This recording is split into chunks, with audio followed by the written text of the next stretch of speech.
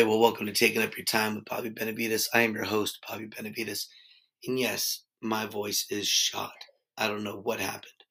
Um, just over here with laryngitis, I guess. But this shows me, though, too, I should have been more prepared because last week I was supposed to record an opening for this episode and my schedule just got out of hand and I wasn't able to. So here I am, recording this opening with laryngitis. So I apologize to you listening, but don't worry. The interview, you hear my voice normal, and I think it sounds better than what you're listening to now. But in this episode, I get to interview Nick Griffith, a comedian now living in LA, originally from West Virginia. I got to do some comedy with him in the early stages of my career, and he's funny.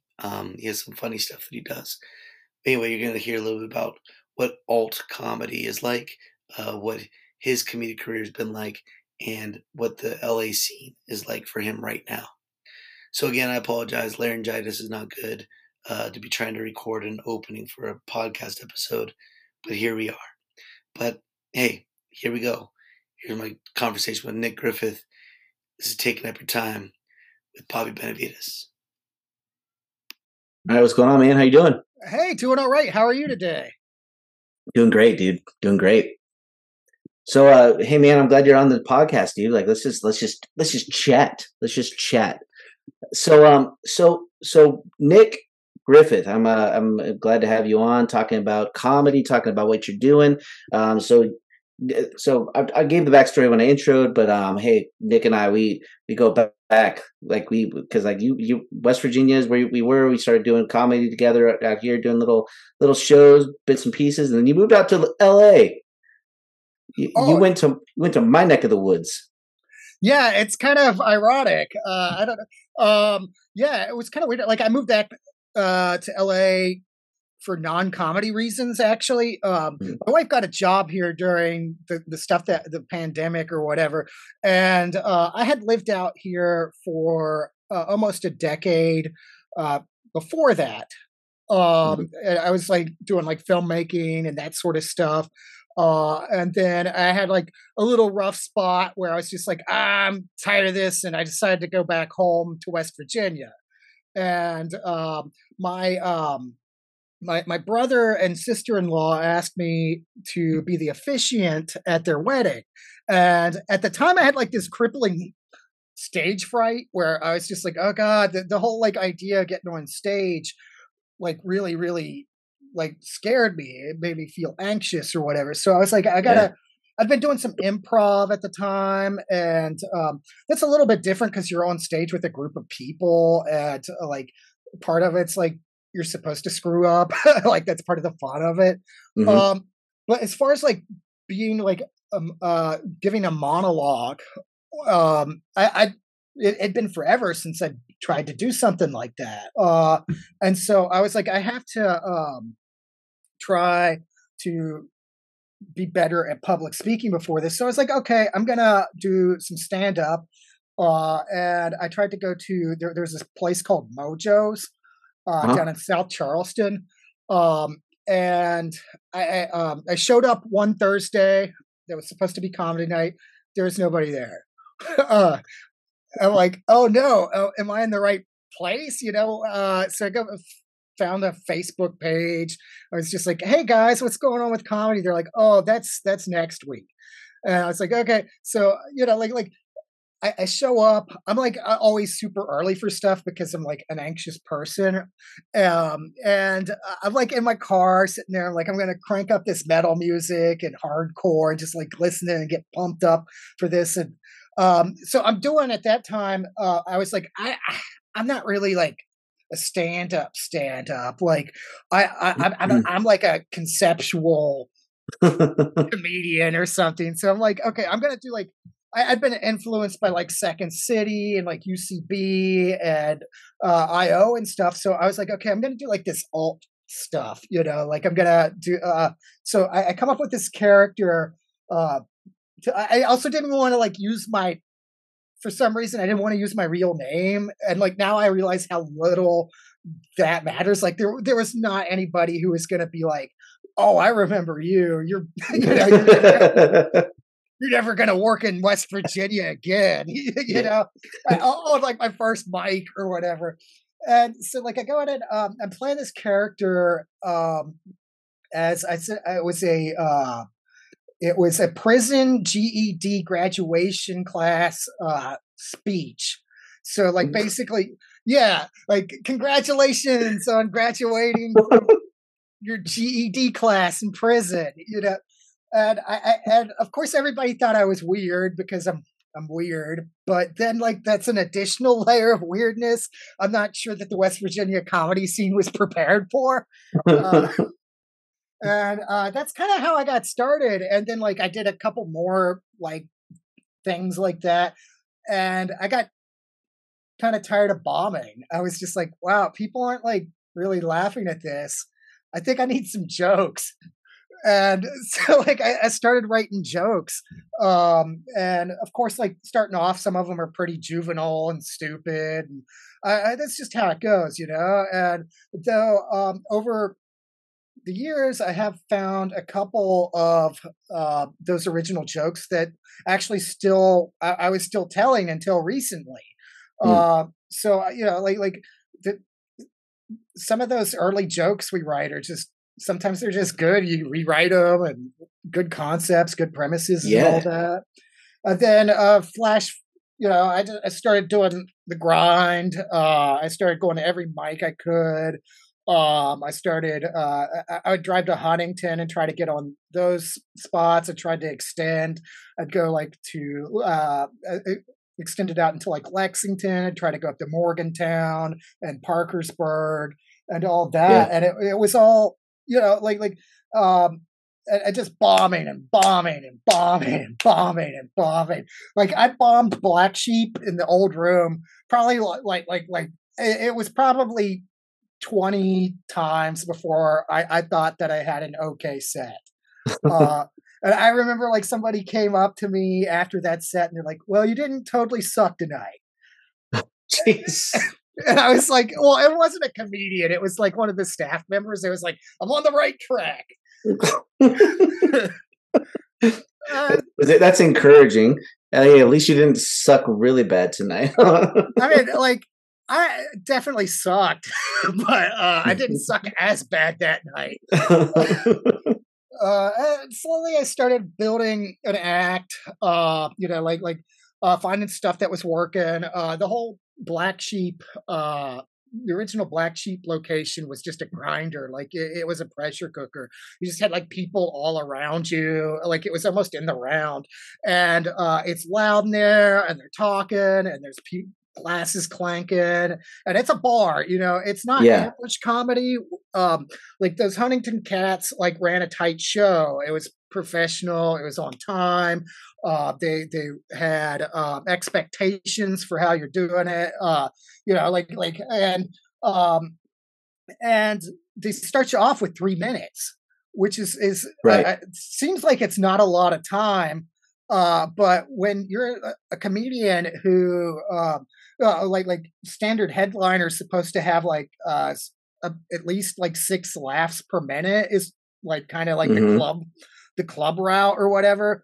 And when Yeah. you're like in your first year of comedy, if you have a couple jokes that work like every time, that's doing pretty good, I think. Like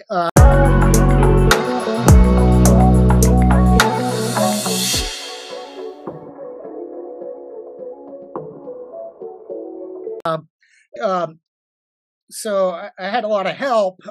There's guys like Jacob Paul who booked me on like one of my first shows.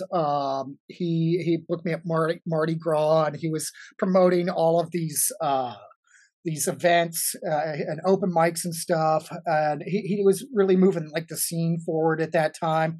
Uh, oh, I think I forgot a part about how Mojo's burned down. Oh no.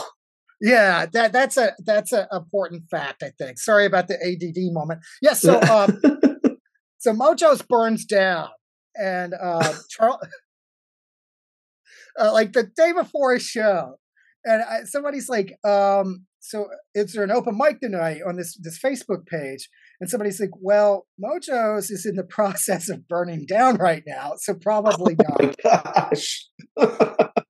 And so like Jacob puts together this other mic at the Monkey Barrel, and like that first mic, it was literally like Jacob, myself, and like one other comedian, and I don't even know, I can't even remember if there was anybody at that mic, but I just went out, you do your thing or whatever.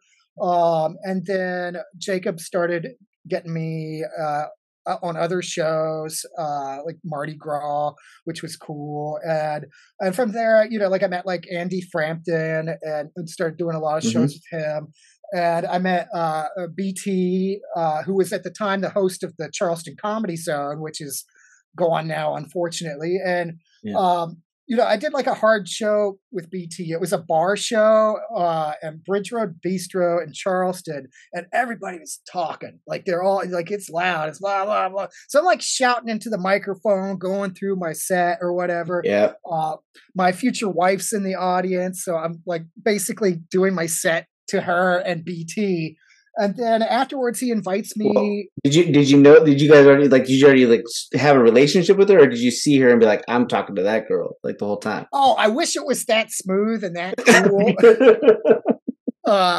Though it was like we were hanging out, so it was starting, you know.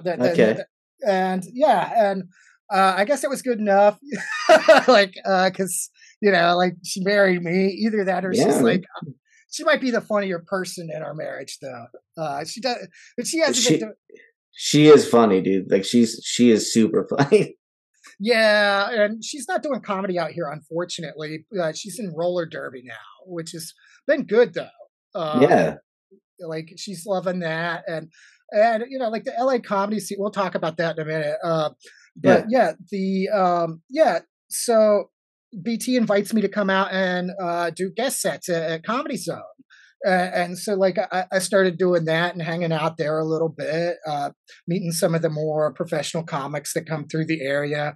And then like, you know, I just kind of like used that to start getting into other places and it started getting a little bit better, funnier. And then like it was February, let's see, February, like the last week of February or something, 2020. I got to co-headline a show in Parkersburg, and then I didn't get to do comedy again for like 2 years because of the pandemic. And that little bitty thing that happened. Yeah, and it really sucked because like I was hitting a growth point. You know, I was developing past like my anything to get a laugh phase where you're just like, oh, that joke works. Oh, that'll make them laugh, even though it's stupid or kind of a throwaway joke. And so I was developing into longer, like better written, more meaningful jokes. Right. And so then I moved to so everything shuts down for the pandemic. And, you know, however you feel about that, I was not comfortable with performing at that time. And I don't really care if other people were. That's cool. That was just my thing. And so my wife ended up getting COVID and she got mad at her employer and started like rage applying. And one of the places she applied was a hospital out here in Los Angeles. And I was like, well, okay, go ahead and apply. You probably, like it's they're probably not gonna like hire somebody from West Virginia to come out. So Thanksgiving weekend, they call and give her a job offer, and so we're like, okay, I guess this is gonna happen. Yeah. And we've like justify it with our parents. We're like, hey, you know, like we're going to move out to LA. It's probably safer for COVID out there. You know, like they're taking it a little more seriously than West Virginia, whatever. And then like, as the move date gets closer, we watch the numbers in LA just like start skyrocketing. I'm like, well, I guess we can't use that as a reason. Yeah. Now, you know?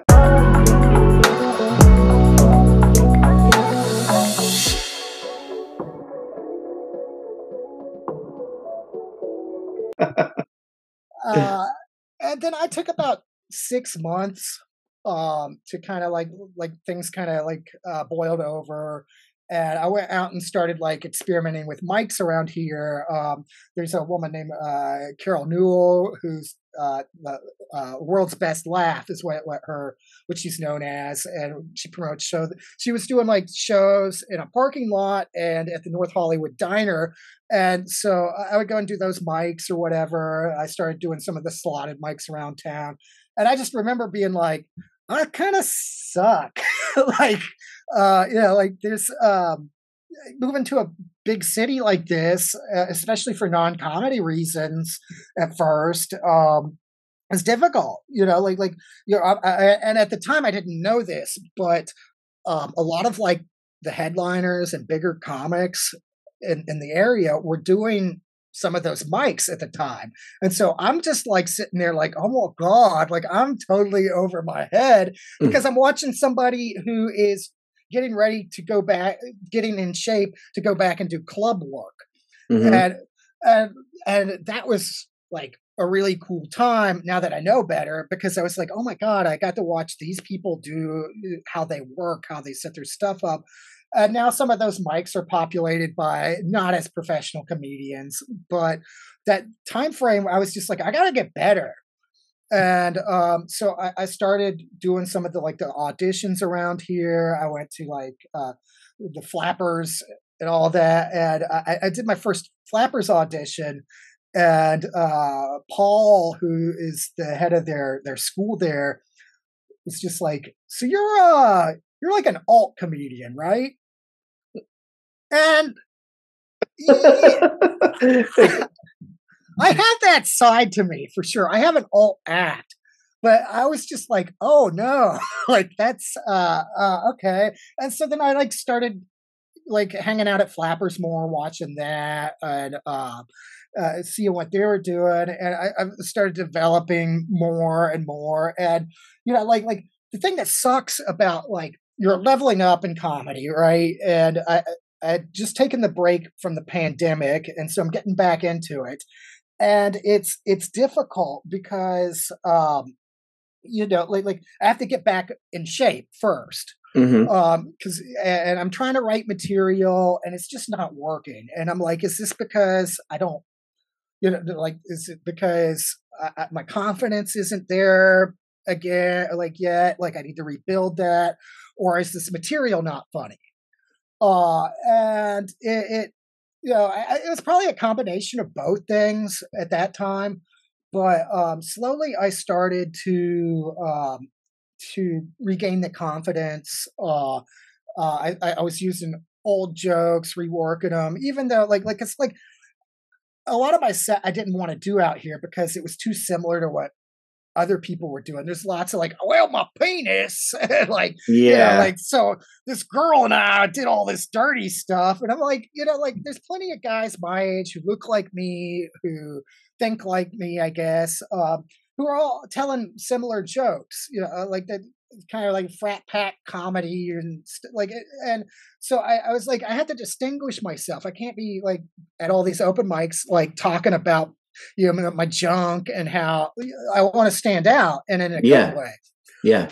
And so like I started to push towards that. And then like I wrote this, the set I'm doing mostly right now, about this year, 2022, started in the spring, and it's starting to work out, and it's starting to get laughs, and like I'm to that point where I start off with the confidence, and now people go along with it more out here. In West Virginia, I didn't have as many problems with that. Like my act was designed to go places that there wasn't a lot of comedy, so you could get away with a little bit more. Here, you got to have like a little more structure. You got to, there's people have these preconceived notions of what they should be seeing when it comes to comedy, and those preconceived notions vary from venue to venue, club to club. Like you'll go to different clubs and they'll be like, never do this. And then you go to a different club and they'll be like, always do that thing the other club told you not to do. And Yeah. so you have to like pick and choose. And it's kind of like each one has their own little sets of rules and stuff. And so Yeah. part of it's just figuring that out. And then like, so you have all this new material, or at least I have like this material I'm trying to work. And then I'm going to do these open mics, and some of the people at the open mics are not happy people. It's hard to get good feedback in a room that's all comics, and that's what a lot of these open mics are. You have So, to have the, so you're saying the people at the open mic, they actually doing the mic, aren't happy people? Like the people who are hosting the mic are fine, or even the people, or are you saying the people like, so that to get good feedback from people at these mics, a lot of times it's just kind of difficult. So you're saying it can be, yeah. Like, like comics don't laugh at the same thing that regular people laugh at. So if you're out there killing an open mic, like a slotted open mic or something, where that you're probably that material's probably not going to work if you go in front of like a real audience of non-comics. And so that's really scary, because you're like, okay, well, like I know that this joke should be good, that joke, and so like sometimes the first time I get to do jokes on real people, I don't know how they're going to react. right? And I have instincts that, okay, that's funny. Okay, that gets like the kind of laugh I need from the open mic crowd.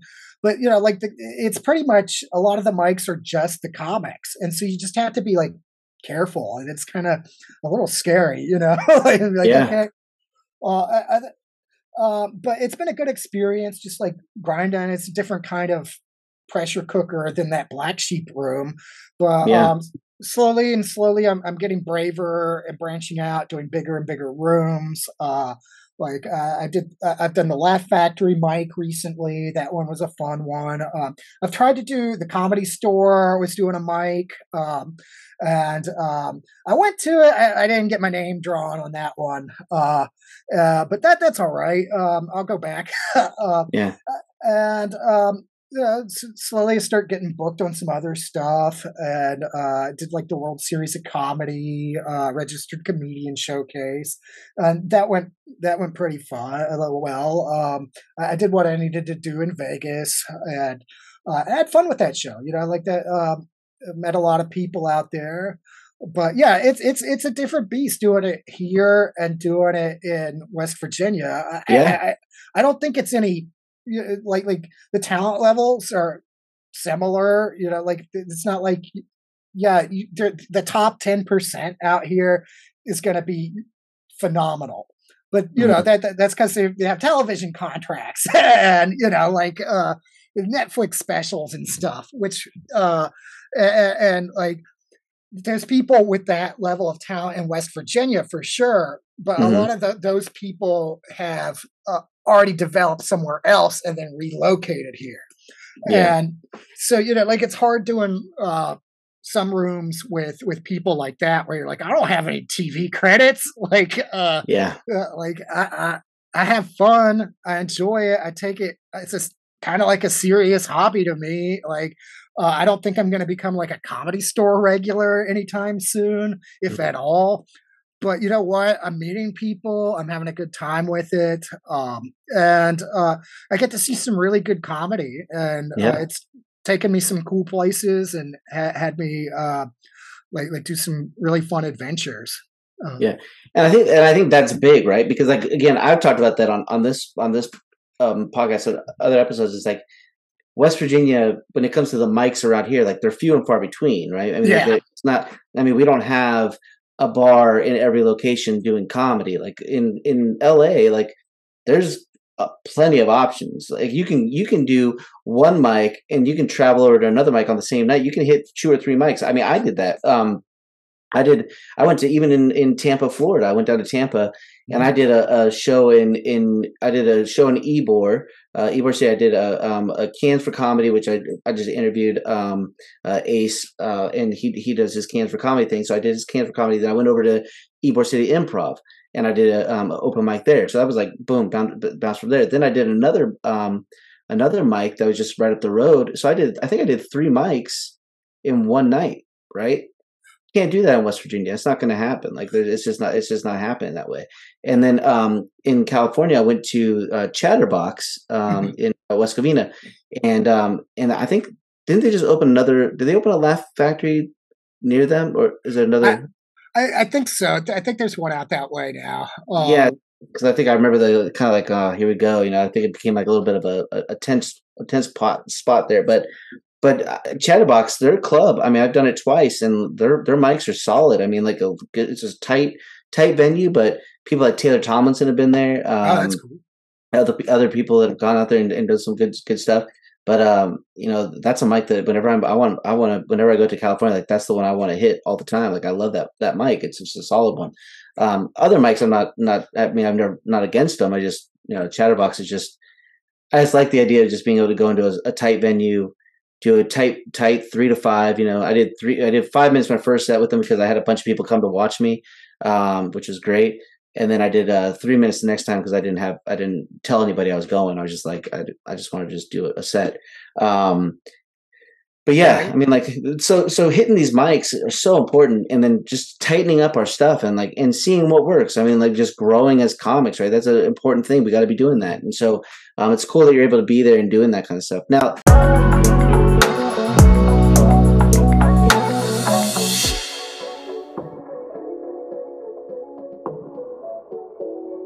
so now you talk about writing, you talk about just the different people around you. So let's talk about your writing a little bit. Like when you write, like what's your discipline like?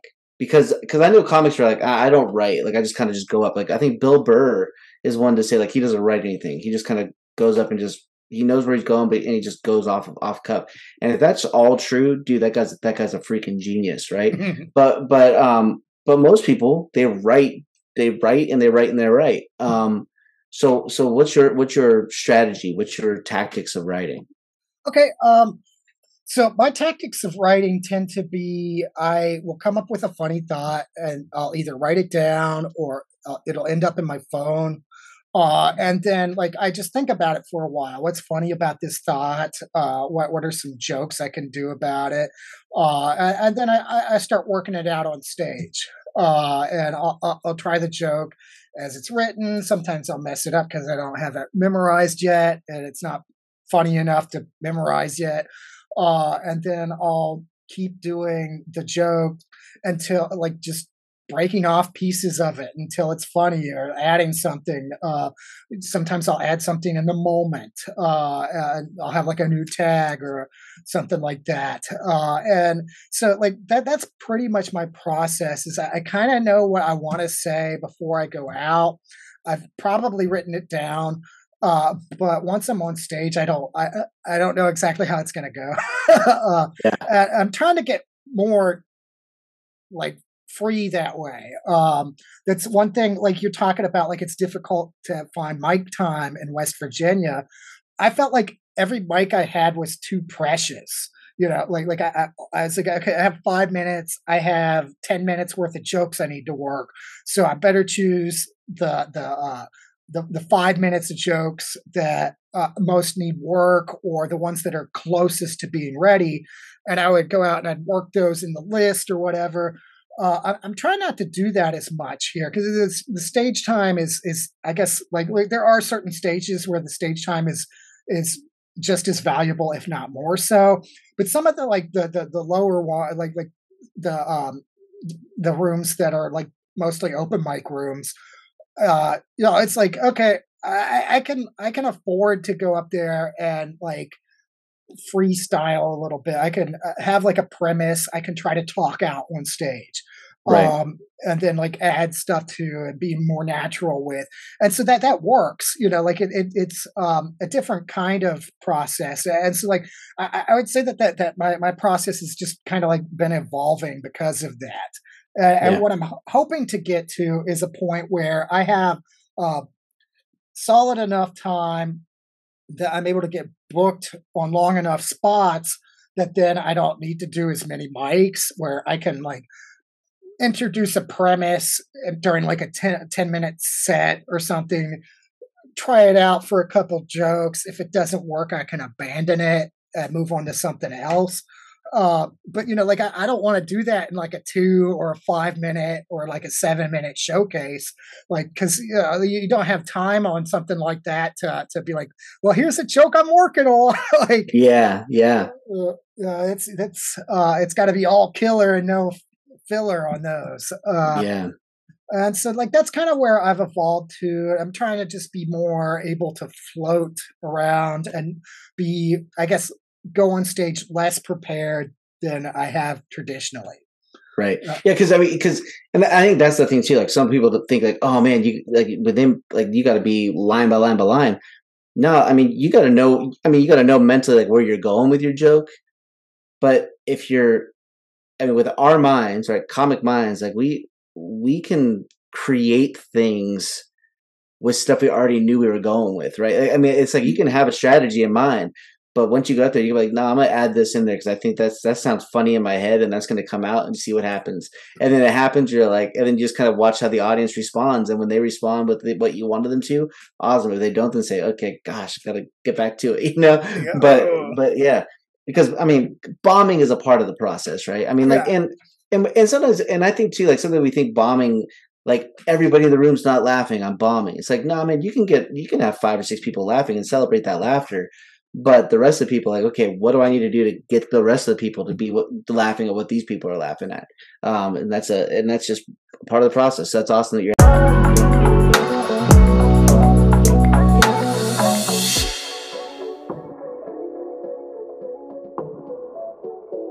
at that spot. So, so we're getting kind of close on time here. So I want to ask you this question though, because these 2 questions, because okay. they're big questions for everybody to ask. So first thing is, what do you see happening in comedy right now that is really good that you think is like, man, like this is good stuff for the whole idea of comedy for people to be experiencing. This is good. What would you say that you see is happening right now that's good? One thing that I really like that's going on in comedy right now is that it is more inclusive than comedy had been previously. There's people of all shapes, sizes, colors, sexual orientations, and identities, and they all have a voice in comedy now. Like there's still the spaces for the white cis guys like me. Like I could, but there's these other spaces where these people have a voice, and a lot of them are hilarious. Yeah. And so like I'm really encouraged by that because one of the reasons I started doing comedy and I like it so much is I get to hear a perspective interpreted through somebody who lives a different life than I do.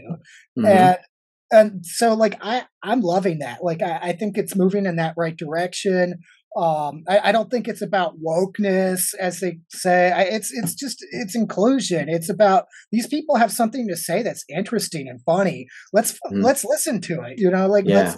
at it. And I think that also brings people together because we find out that there's common experiences, and I think that that helps bridge some of those gaps between like so, I don't know that somebody's gonna like your average drunken redneck's gonna seek out like a trans comic uh showcase or something, but if they happen to end up there, then like they might enjoy it. They Yeah. might learn something. They might be more willing and more accepting of those individuals. And that doesn't have to be just. Yeah, I don't know about using the term redneck. That might be unfair. Yeah. Yeah. But no, I get your point though. Yeah, like you're not going to get that person who, like people are going to seek out the type of comedian they want to seek out, right? I mean, like Yeah, because everybody. But the thing is, though, is that there's a broader reach now, and I love that. That's a great thing. Like Fortune Feimster, my wife and I love Fortune Feimster. She's fantastic, but oh yeah, but she's she's hilarious. also lesbian, and people be like, oh my gosh, lesbian. Like, no, she's hilarious. Listen to her stories. She's got some great stuff to share. And then you have Mae Martin, right? Mae Martin is hilarious too. They are fantastic, right? They're fantastic. Because I'm sorry, I use the pronoun of she. She. That's not they are Yeah. fantastic. But and then you have people like Nate Bargatze, Jim Gaffigan. You know, then you have a Chris Rock. I mean, Kevin Hart, Dave Chappelle. You have everybody from all walks of life speaking into comedy, and that's fantastic. So that's great stuff. I love that. Second question to wrap this up, then, or technically to wrap this up. What do you see happening in comedy right now that you don't like? What is stuff that you're like, man, I wish this wasn't happening, or I wish we could figure out how to tighten this ship? To me, like the trend I don't like seeing is people complaining about like woke comedy and cancel Hmm. culture, because Right. I don't think that those things are really happening the way people are suggesting. With cancel culture, there's accused headliners and convicted headliners that are touring and putting out specials, and Right. so like it's like how they're still making money. They might just not be making as much money as they had been. Right. And so that's really that. I mean, you got to make a choice at some point. You're like, do you want a bigger tent that of lots of people who are different, you know, think differently, look different, or do you want to have like your little tent where you can say whatever you want, uh, but there might not be as many people along for that ride, you know? So like those Yeah. it's really like a business decision at some point. And Yeah. you know, like I do think that sometimes I'm pretty far on the left. I do think that the left tends to eat their own sometimes, and I don't know that that's healthy for comedy as well. I think that sometimes we have to go, okay, like we're at an open mic, we're trying some stuff out. Some of it's not going to work. We can't be like, don't ever come back to this mic. You have to be like, you might try this next time. Like, I think there Yeah. needs to be like a more of a gentleness about that sort of stuff. And I understand why people who are on the you can't say anything in comedy anymore feel that way, because it's like they'll say something and then they don't even get an opportunity to learn from it. It's just automatically shouted down. You're terrible, blah, blah, blah. They need love. They need to be like, Hmm. hey, you know, you might not know this about that, about, you know, but that, and some people won't care and some people will. Yeah. But you know, if you lash out against people, a lot of them are going to return uh, that lashing in anger, and they're going to dig into their position deeper, and it just doesn't work. You know, like why can't we just all get along? Yeah. You're in the right place for that, man. Yeah, No, I mean, that's huge. Yeah, I think that's a big thing. I think that, you know, there are going to be comics who just want to push the line and they push the limits and like let that, you know, but, and I've talked about that before too, is like, you know, listen, if you built up your identity as that, then you're going to have your audience for that. hmm And just because you don't gain more people doesn't mean that you're being canceled. It just means that some people just don't find that funny, and that's okay. We got to be willing to say that. But yeah, woke stuff is like, I don't know, man. I'm kind of like, I I've been accused of being woke, and I'm just like, why? Because I care, like because I care about people. Like that's just weird. But it's like it's just figuring out how to like, you know, figuring out how to speak in a way that's like honest and open, and being able to say, listen, let's grow together, right? And if you don't want to grow, then you'll find your audience that doesn't want to grow either, and they're going to stay where they're at. But if you want to grow as an individual, then you're going to get your audience that wants to grow with you and accept you to help you grow. yeah. Um, so yes, that's good. But Well, like oh yeah, people good. sometimes like will you know, they'll put in like names like George Carlin or uh Lenny Bruce and be like, well, they're like, they're not getting arrested. Nobody's out there getting like Lenny Bruce got arrested for them. Like, you know, and George Carlin, he didn't punch down. He Right. took on some big topics, but he was always with the underdog. And I think that that's one thing that people lose track of and forget in those arguments is that no, he was about that stuff. He's trying to elevate people. But Yeah. yeah, Yeah. and then like, you know, like I had an example a while back. Somebody I found out that one of the jokes I was telling what was like offensive to a certain community, and I thought about it. I took inventory. Do I need this 15-second joke that is dependable, usually gets laugh. And like, if it hurts somebody, I can write a better joke. Mhm. And Yeah. so, yeah. Yeah. And I didn't get into comedy because it was easy. Yeah. Right. Yeah, I mean, and that's the thing is it's not. I mean, like to write jokes that people can relate to, but also find funny. Like it's hard. It takes work, and it's a process. So man, it's been I enjoy being a part of this with you. So Nick, people want to find you. How do they find you, man? All socials at fake Nick Griff. That's FAKENICKGRIFF.